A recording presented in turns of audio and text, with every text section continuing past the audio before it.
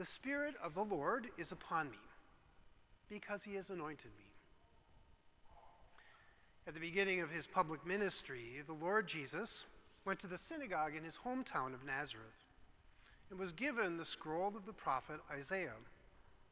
And he opened it to the 61st chapter, which is our first reading for this Mass, and he read a passage. This is the part of the book of the prophet Isaiah that speaks of the suffering servant, through whose suffering God will save many. His audience knew the passage well.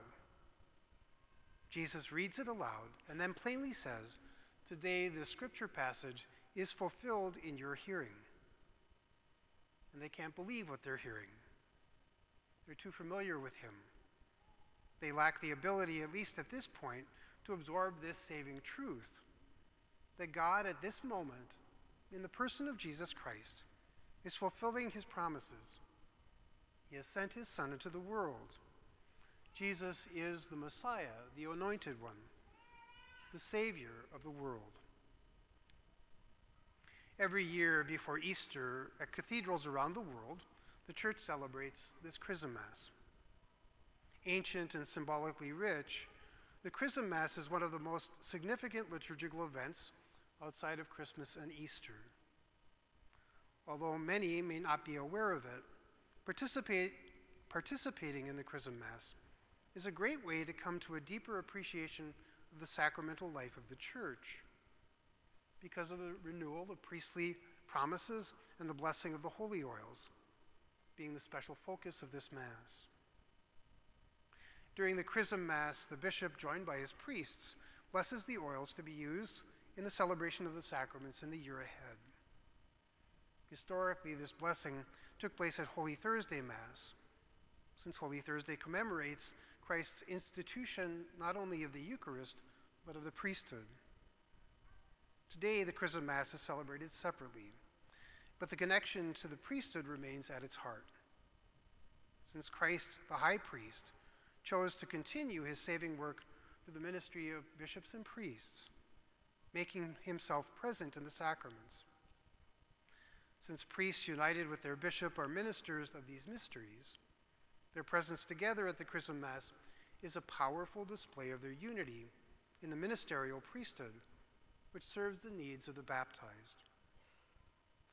Priests today at this Mass are asked by their bishop to renew their priestly promises, pledging to be faithful in their service of the Church in union with him. And of course, 3 oils are blessed. The oil of catechumens, also known as the oil of exorcism, which is used in baptism. The oil of the sick, to be used in the sacrament of the anointing of the sick, for those who have encountered life-threatening and serious illness, and those preparing to make their passage to the other side of life. And the oil of chrism, used in baptism, confirmation, and holy orders. The oil of chrism is particularly important since it is used in the sacraments that anoint with the Holy Spirit.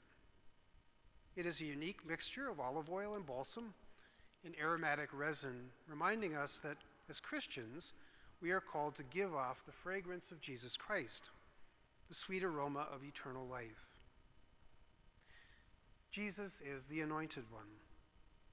In his life, ministry, preaching, and especially in his suffering, death, and resurrection, he breaks sin's hold on us and fills us with God's life.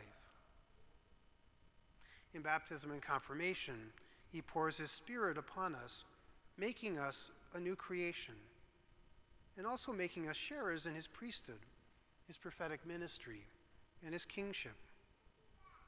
In holy orders, he configures men chosen from among the baptized to be ministerial priests, stewards of his sacraments. My brother priests, the anointing we have received is meant to be a true unleashing of the Holy Spirit. As we seek to fan the flame of the Spirit during the Eucharistic revival, I know that the Lord wants to work powerfully through us as his priests. As you renew your priestly promises, let your yes come from deep within, welling up from the recesses of your heart, allowing God to do great things for our people through you. The same Lord Jesus, who spoke so clearly and powerfully in the synagogue in Nazareth 2,000 years ago, is present here in this assembly this morning and throughout our diocese in the life of the baptized and confirmed, and we priests who serve them.